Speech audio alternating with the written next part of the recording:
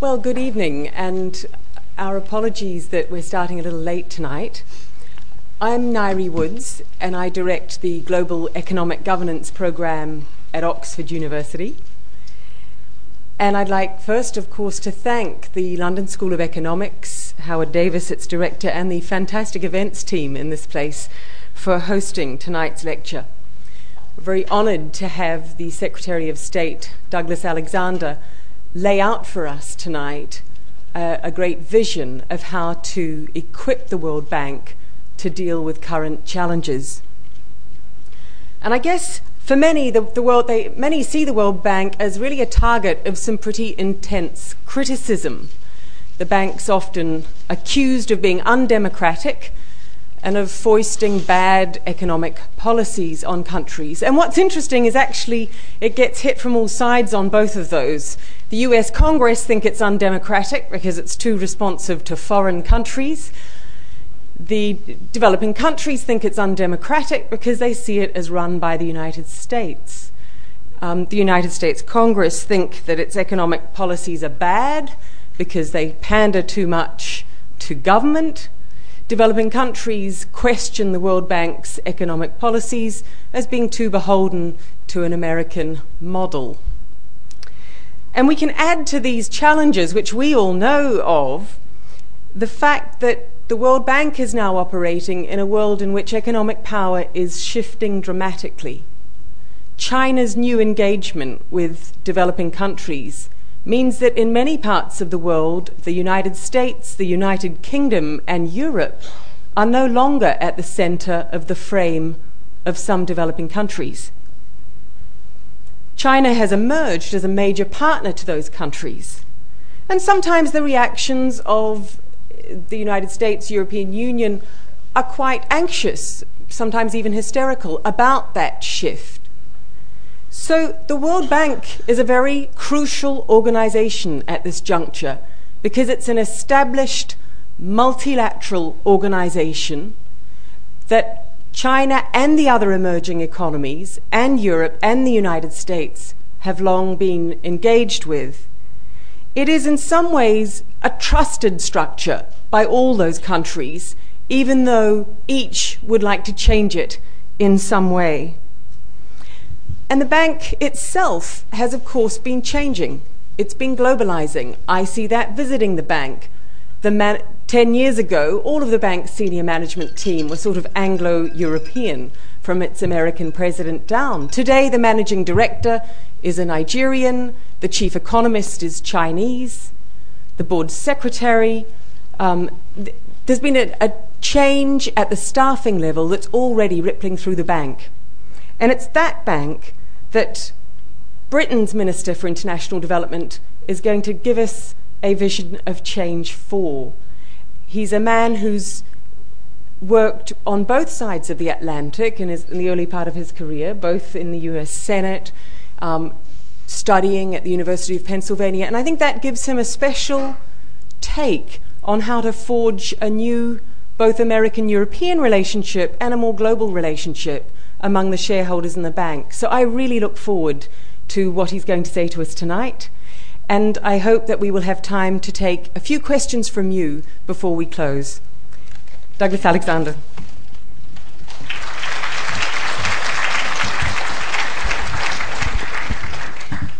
Thank you very much indeed, Nairi, and thank you for your forbearance in waiting for the arrival of the speaker this evening. I suppose as a former Secretary of State for Transport, I should begin by apologising. But the great virtue of having an elected mayor is I'll happily blame Boris Johnson for being a few minutes late. In all seriousness, Nairi, can I thank you for those kind words of introduction this evening. I have to say my excitement, indeed delight, at the prospect of speaking here at the London School of Economics was matched only by my trepidation at the thought of sharing a platform with somebody so expert in the World Bank and sharing a room with an audience, no doubt with many people with great qualifications and interest in the issues that we're going to discuss this evening. It is, as I say, a genuine pleasure to be here back at LSE once again. I've had the opportunity to speak here on a number of occasions as the Secretary of State for International Development, and indeed with a few other hats on as well. I've always found the welcome to be warm and the questions to be worryingly perceptive, and I'm sure tonight will be no exception. I'd like to make a particular thanks to all of you for making it here this evening as well, not least because we had to postpone the event, which we'd anticipated having last night, because we were trying to update the House of Commons voting systems and bring it somewhere into the early 20th century, never mind the early 21st century. It gives me a sense of humility with which I address the need for further institutional reform in the institution of the World Bank, the topic of which is my chosen topic this evening. Now, it was 66 years ago this year that a conference of nations gathered at the Mount Washington Hotel in Bretton Woods in New Hampshire. They met as a world was emerging from a devastating crisis and into an uncertain future. The threat of the return to global economic depression loomed over that particular conference, yet rather than shrink from the challenge, rather than to retreat into self-interest, those gathered at that hotel instead charted a new course of international economic relations. By establishing both the International Monetary Fund and the World Bank, John Maynard Keynes and his colleagues reshaped their century. In the 6.5 decades that have followed, the World Bank has raised global ambitions in the fight against poverty and channeled collective efforts for the common good. Yet today, 66 years on, the world faces a new set of global challenges, greater arguably than any since that meeting in Bretton Woods. We have endured the most severe economic international crisis for generations. The early hopes expressed by many in the economic community that developing countries would be cushioned from its effects have sadly been dashed, with the World Bank's latest estimates suggesting that an additional 64 million people will be pushed into extreme poverty because of the latest crisis. Alongside this financial crisis, of course, looms the climate crisis, and again, the world's poorest people are most vulnerable to its effects. And for millions of the poorest people around the world, there is, of course, a third crisis at the start of this century, a crisis of conflict and of fragility. Amidst those global challenges and connected to them, we have the ongoing shame, the ongoing crisis of extreme global poverty. With just 5 years to go until the deadline to reach the Millennium Development Goals, it is clear that the world will not fulfill those promises without radical action. I believe it is our collective moral obligation to take such action. And to this moral imperative, we can add the understanding that in this era of interdependence, such action is needed to assure our common security, our common prosperity, indeed our common future. In this new century, faced by these new challenges, the World Bank will remain a vital pillar of the multilateral system. As Nari said in the introduction, along with the IMF, the regional development banks, the United Nations, and indeed the European Union. Time and again, the world has called on the bank with its finance, its knowledge, its reach, its capability to offer effective advice, to provide necessary leadership. And time and again, the bank has answered that call, pioneering new approaches and helping to improve the lives of millions of people right around the world. So the United Kingdom has been and will remain a strong supporter of both the World Bank and the mission of poverty reduction that is and should remain central to its purpose. At the same time, we need now to revisit the global architecture that was established more than half a century ago. We are seeing this happen elsewhere, from the preeminence of the G20 to the IMF's response to the new imperatives of the global economy. And in this changing constellation of multilateral institutions, the World Bank should be the leader in the global fight against poverty, recognised and supported as the primary source of expertise, finance, and institutional support for developing countries. I want to tell you this evening that the United Kingdom, as a shareholder in that institution, is fully committed to playing a constructive role in supporting the development mission of the bank in the years ahead. We will not turn our back on the bank. All of the bank's shareholders have a duty, both to our own citizens and to the people whom the bank serves, to work to ensure that the bank resources have the greatest possible impact. That duty is especially clear this year, as the World Bank is asking shareholders to both replenish the International Development Association, which provides investment for the world's poorest countries, and has also requested an increase in capital, something that has not been granted since back in 1988. It is hard, therefore, to overstate the significance of the International Development Association, known as IDA, to the global effort to tackle extreme poverty. It alone provides 13% of total global aid to the poorest countries on earth. Since 2000, it has helped provide clean water to over 22 million people, built or rehabilitated roads benefiting over 75 million people, and helped to get some 91 million children around the globe into school. It is because of this impressive track record of effectiveness in reducing poverty that the UK committed back in Berlin in 2007 to support IDA with our largest ever contribution to that fund, £2.1 billion, which in turn makes us the fund's largest contributor.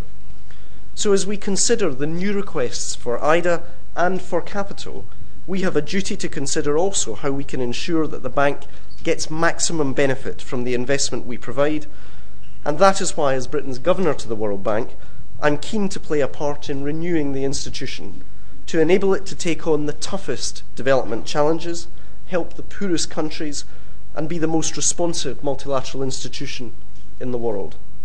Let me set out, therefore, in some detail what I believe should be the three priorities for the bank in this new era. First, the bank must prioritise and excel in tackling the toughest development challenges. Second, the bank should do more to help the world's poorest. And third, the bank should be flexible and innovative enough to respond to an unpredictable world. First, the world needs the bank to take on the very toughest and newly emerging challenges that we're all confronting in the field of international development. While some people argue that fragile states, whether Yemen, Sudan, or the Democratic Republic of the Congo, are just frankly too risky to engage with, I believe that when half of all the children who die before the age of 5 are born in fragile states, the greatest risk comes from leaving those countries to simply fend for themselves. This is, of course, a challenge facing all institutions. That's why last July I announced that half of the UK's new bilateral aid will go to fragile and conflict-affected countries, and why I pledged that we will make security and justice priorities alongside basic services like education, health, and water and sanitation. Yet while the World Bank speaks of the importance of tackling poverty in fragile states, its practice lags too far behind its policies. Trust funds managed by the bank have been slow to disperse in the Sudan and in Iraq. The bank has been too slow to post senior staff to the Great Lakes region, or indeed to Yemen. Make no mistake, this is difficult work. The bank's efforts in fragile states are limited partly because staff know that in these countries the risks of failure are highest. And we, the shareholders, have not clearly articulated the level of risk, the balance between risk and return that we, as shareholders, are prepared to accept. For surely we don't just want a Coast Guard which rescues mostly when the seas are calm and the winds are gentle. Secondly, the World Bank should above all be a guardian for the world's poorest people. The bank has historically led the way in supporting middle-income countries to put in place social protection systems, and I welcome the bank's commitment to an extra $4 billion in such support to help countries respond to the latest financial crisis. But the bank now needs to show that this same commitment is evident to social justice for the very poorest people in the very poorest countries. In the Department for International Development here in the United Kingdom, we have taken concrete steps to support new and scaled-up social protection schemes, committing to reach 50 million people in over 20 countries, and I will be urging the bank, with its broader reach, to now step into the lead not only in middle-income countries, but also in the poorest countries as well. For as we have been reminded in recent months, while many countries face difficulties caused by turbulence in global financial markets, the poorest are less able to withstand those shocks. These are the countries that find it so much harder to find alternative sources of affordable finance, so will inevitably rely more on the World Bank, both in good times and in bad. These countries should have a priority call on the very best expertise within the bank. Thirdly, amidst the risk of such turbulence, not only from the recent global financial crisis, but from the food, fuel, Asian and Latin American shocks as well that preceded it. We need a bank that is flexible and adaptable enough to cope. As we look to these issues of architecture, we need to learn from the recent financial crisis. It was right that the bank had the capacity to support emerging countries when funding from the markets so rapidly dried up only a few months ago. And I welcome the bank's speed of response in trebling its lending to middle-income countries, committing to lend over $100 billion over 3 years, which has and will provide much-needed help in protecting their budgets and protecting their citizens from the worst of the crises. But the architecture frankly lacked a way to respond to the scale of need for the poorer countries. That is why in his report to the G20 at Pittsburgh, the British Prime Minister Gordon Brown called for a permanent capacity in the bank to respond to crises in low-income countries. There is a helpful precedent for this. It was my predecessor as International Development Secretary, Hilary Benn, who saw that the system of responding to humanitarian crises, the equivalent of a fire brigade asking for donations as they arrive at the scene, needed reform. Now we have a standing fund at the United Nations that can be called upon in the immediate aftermath of a humanitarian emergency, and indeed even this month was used by the United Nations agencies to fund their efforts in response to the tragic earthquake in Haiti.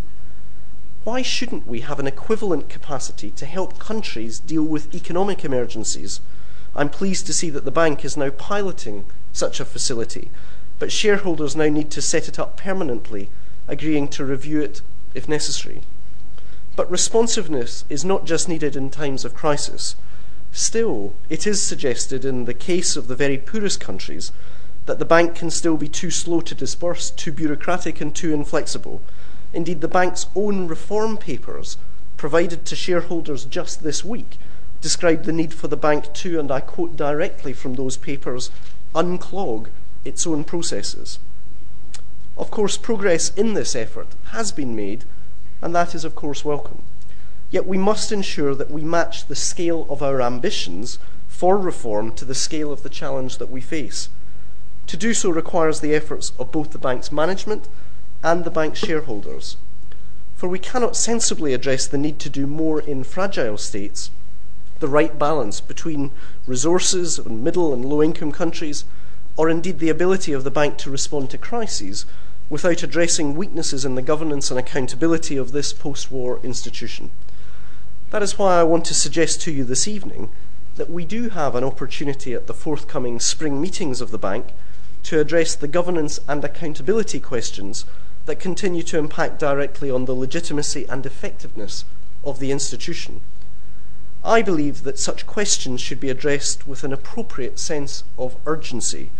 That is why I pressed for wide-reaching reforms at the bank's annual meetings in Istanbul last October, and I welcome the work undertaken by the bank on this agenda since that meeting.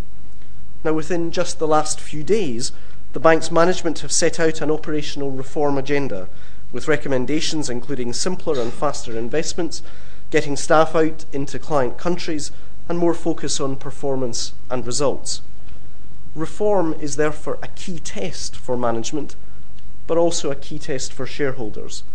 The reforms that we need to see involve both. The bank's shareholders need to take tough decisions and show political courage in order to make the changes that are required from top to bottom to ensure that the bank is not only fit for purpose but fit to lead. Let me be clear. After attending both the Copenhagen climate talks in December and earlier world trade negotiations in Geneva the preceding year, I'm under no illusions as to the challenge of achieving progress through multilateral negotiations. Progress is sometimes, indeed often, measured in inches rather than in yards.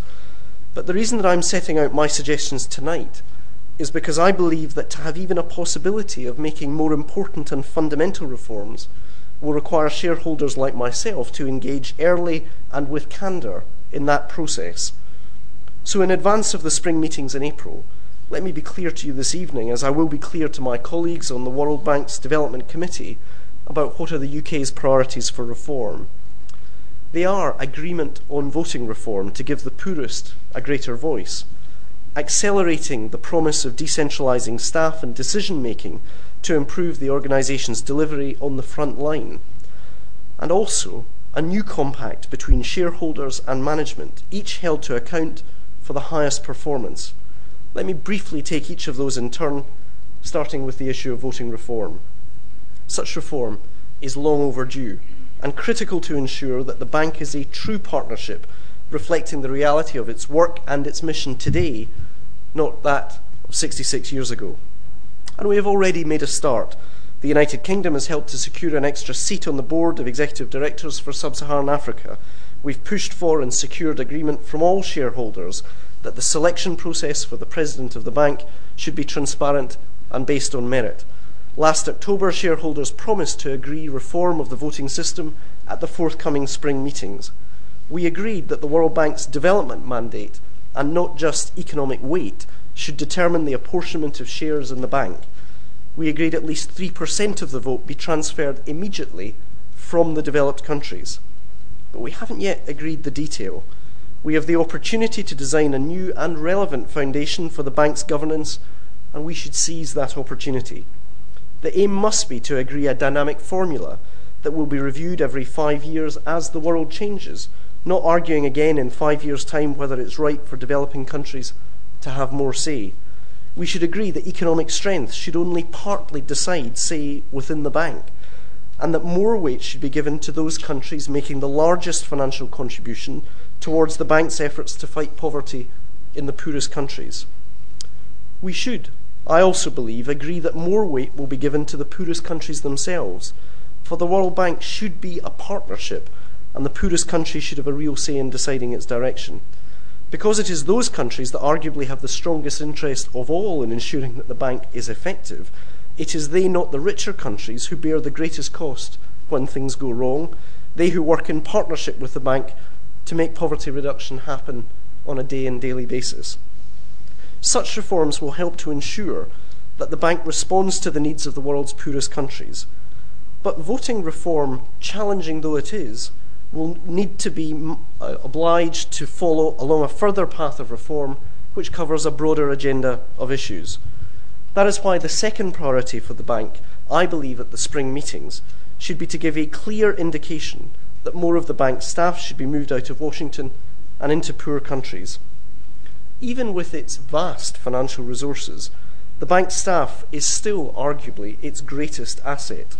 For too long, too many of the bank's employees have been based in Washington, however, rather than in developing countries. I strongly support new proposals by the bank to decentralise staff and decision-making to make the bank more agile, more global, and yes, more responsive. Success in delivering this reform will remove the delays caused as governments wait for senior bank staff to visit their countries and to take important decisions.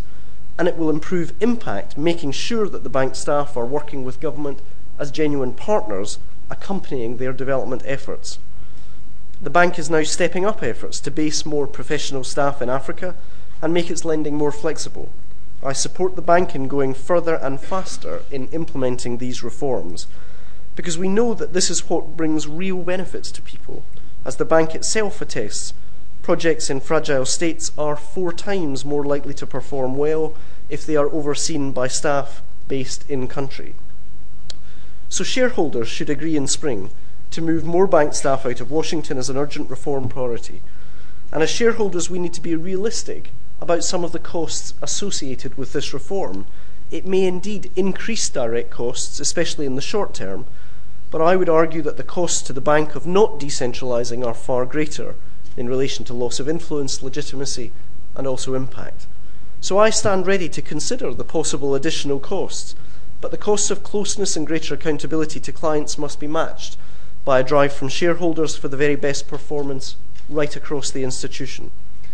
That is why my third suggested priority for the spring meetings will be for shareholders to recast their relationship with the bank's management.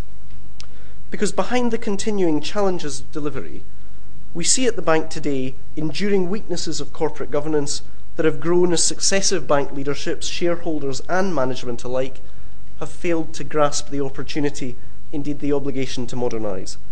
Indeed, the independent Zadeo report, Re-empowering the World Bank for the 21st Century, personally commissioned by President Bob Zelig to address the need for corporate governance reforms and staffed by some of the sharpest people in development, delivers a sobering critique.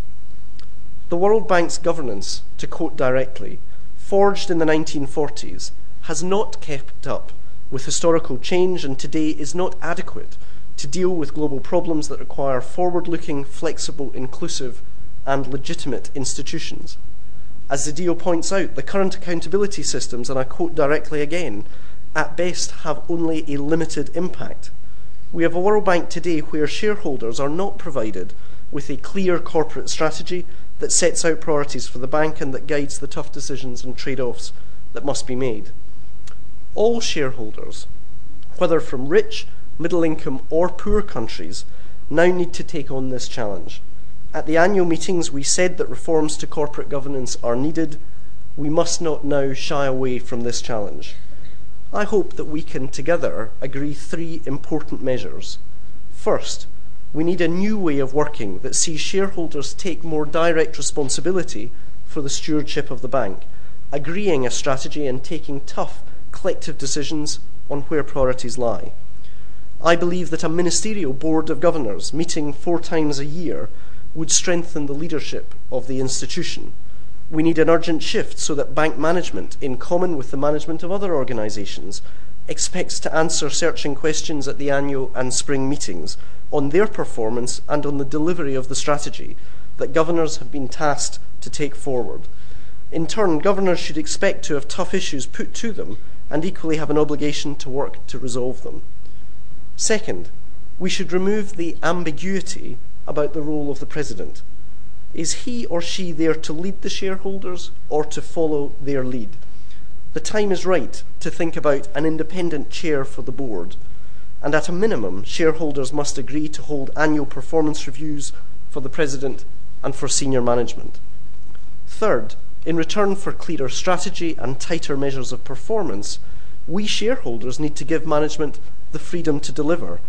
That means, frankly, getting out of the operational detail of the day-to-day running of the bank. Now, I realise that for some shareholders, and indeed some within management, reform is a contentious subject. Some may fear that attempts to reform will somehow imperil the bank's status. Yet I think that those of us committed to the bank can afford to be more confident, emboldened rather than cowed by the scale of the challenge that together we face. With just 5 years to go to reach the Millennium Development Goals, with more than 1 billion people going hungry every day, with 72 million children out of school, with 500,000 women dying each and every year in pregnancy and childbirth, we have a collective responsibility to take the necessary radical action. Such action cannot simply mean an increase in resources. Instead, it will require us to aspire to the ambition and the vision to not only see the world as it is, but imagine how it might be and to harness the commitment of all of us to work tirelessly towards that vision. In so doing, I believe that we can regain some of the spirit of common action for the common good that was evident and indeed was forged back in Bretton Woods. More than 60 years ago, the man often referred to as the architect of that historic agreement, John Maynard Keynes, set out in his general theory an insight that I want to share with you this evening.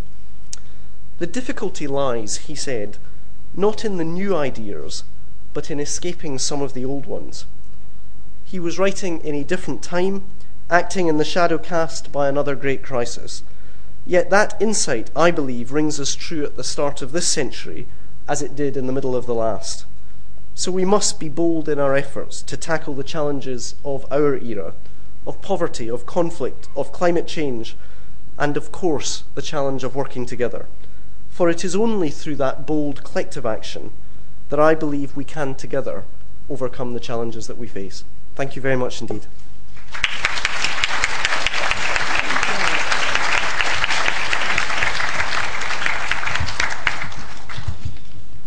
We have time for perhaps 2 very, very quick reflections from the audience. Is there anyone who's got something they're burning to say? And I will cut you off if it's more than half a sentence long. So I've got one there and one here. How much cross-party consensus is there on the issues that you've raised and the policies that you put forward, obviously in view of the fact that you may only be in office for a few weeks longer? Excellent question. how much cross-party consensus is there for this reform agenda? And we have another question up here, if you can get a microphone. No, we don't have a microphone. Is there one question up there? Could you give the microphone to that person whose hand is up? Well, I just learned that we have a commonality at Penn, where I'm a professor.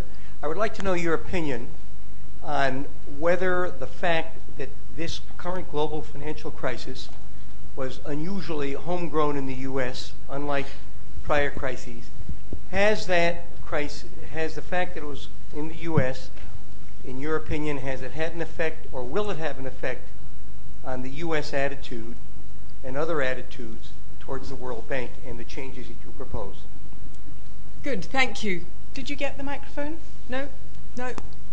And just one other comment, if you can pass the microphone back to the lady behind. You talked about multilateralism. Why are you and the World Bank locking developing countries into the Bill Gates tax system? And by that I mean Microsoft, when there are free and open software solutions out there that are not based on these sort of tied relations. Good, thank you for those comments. Minister. Okay, I'll start at the first and come to the last. Being in office for a few more weeks, that's not the plan, I can assure you. The serious point in this, I genuinely don't know whether my shadow on the Conservative front bench, Andrew Mitchell, has ever met Bob Zellick. I know for a fact that William Hague met him recently. And if you want evidence as to the difference of approach between the Labour Party and the Conservative Party, I can't think of any more eloquent or illustrative example. It's a matter of record that the last Conservative Prime Minister and the last Conservative Foreign Secretary, Douglas Hurd, and John Major wrote an article in the summer saying that it was time that DFID was brought to heel and reincorporated back into the Foreign and Commonwealth Office. I would argue one of the reasons that we have established global leadership on development issues over the last 12 or 13 years was the conscious and purposeful decision to establish a separate cabinet rank department that was responsible for international development policy. One of the consequences of that early and significant change was that the British governor of the World Bank is the International Development Secretary and not the Foreign Secretary. Indeed, during my time as Development Secretary, we made a further decision to have a separate executive director working directly to the British governor of the World Bank, the Secretary of State for International Development, rather than what we had at a previous arrangement whereby we shared that staff member with the Treasury. That doesn't reflect a failure to work together with the Treasury. We've got very good relationships with the Treasury, but the truth is, if you are putting the level of resource that we were committing into the last IDA replenishment, I thought it was important that we had a full-time executive director focused on exactly the kind of policy challenges that I was speaking about in relation to the bank. So, as I'm about to say on the second question, I can't account for everybody. I can tell you from a British point of view that we have the scale of ambition for the reform of the World Bank because we have a full cabinet rank department and a Secretary of State focused on these issues on a day and daily basis. I'm not convinced that I could offer you that assurance in relation to the principal opposition. Secondly, on the character of the crisis and the origins of the crisis dictating American policy towards the bank, I'm not sure, other than to the extent that the global financial crisis coming as it did at a critical juncture in September, just a few weeks before the American presidential election, helped power Barack Obama over the winning line. And if you're as sad and interested in American politics as I am, the lines split in terms of polling numbers almost the day of the Lehman Brothers collapse and never came back together. And in that sense, there's no doubt the crisis had a big impact on domestic policy. It took some time for a full-time executive director to be appointed by the Obama administration, partly because of the clearance systems involved in getting new people into office with an incoming administration. But I have been genuinely heartened and encouraged by the cooperation and alignment between British thinking and American thinking on the bank in recent weeks and in recent months. And I had a very positive conversation with the executive director responsible for the bank from the administration at that meeting that I referred to in Istanbul back in October. So I think the principal driver of American policy towards the bank will actually be the character of the administration more than the character of the crisis.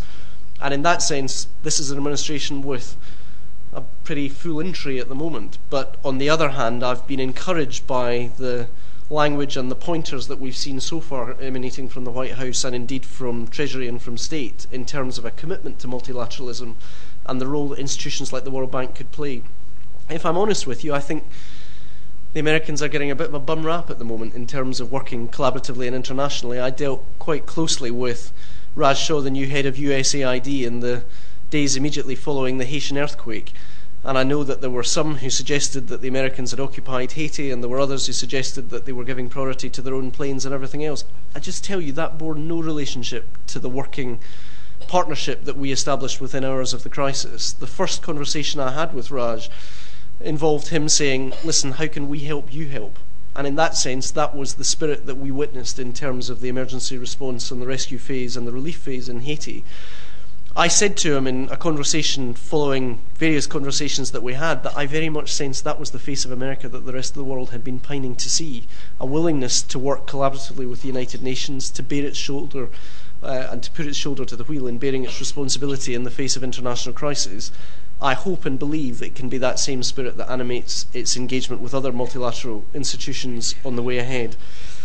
On your third point, in terms of proprietary software rather than open sourcing, it has not been an issue that I've spoken directly with the bank presidency or the bank management about. Part of the challenge that I was trying to speak to you about this evening was the need to get the strategy right and then allow the operational decisions to be taken by the management themselves. It does seem to me that on a whole range of issues there has been a genuine confusion as to what is the reasonable expectation of governors in terms of their involvement and executive directors in terms of their involvement, and what reasonably are matters that can be resolved at a country level. Let me say something else contentious to add to my remarks, however, though. I often think that a lot of the way the bank is characterised is reflective of legacy thinking. And part of the challenge is, if you want to see reform in this institution, to be clear about those areas where you think there hasn't been enough progress and progress needs to be made.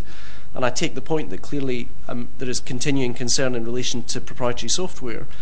But actually, on an issue like economic policy conditionality, I find it at some level dispiriting, the disjuncture between the public debate in this country about economic policy conditionality and the reality in terms of the changes that have been made. That's not to say that the conversation is concluded or it's not a legitimate discussion. It is to say I think very real progress has been made on that issue in recent years. And I think the real challenge for those of us committed to ensuring an inclusive and effective and progressive partnership in the bank in the years ahead is to make sure that we are targeting our critique of the bank at the challenges the bank are facing today rather than some of the challenges and legacies of the bank in yesteryears.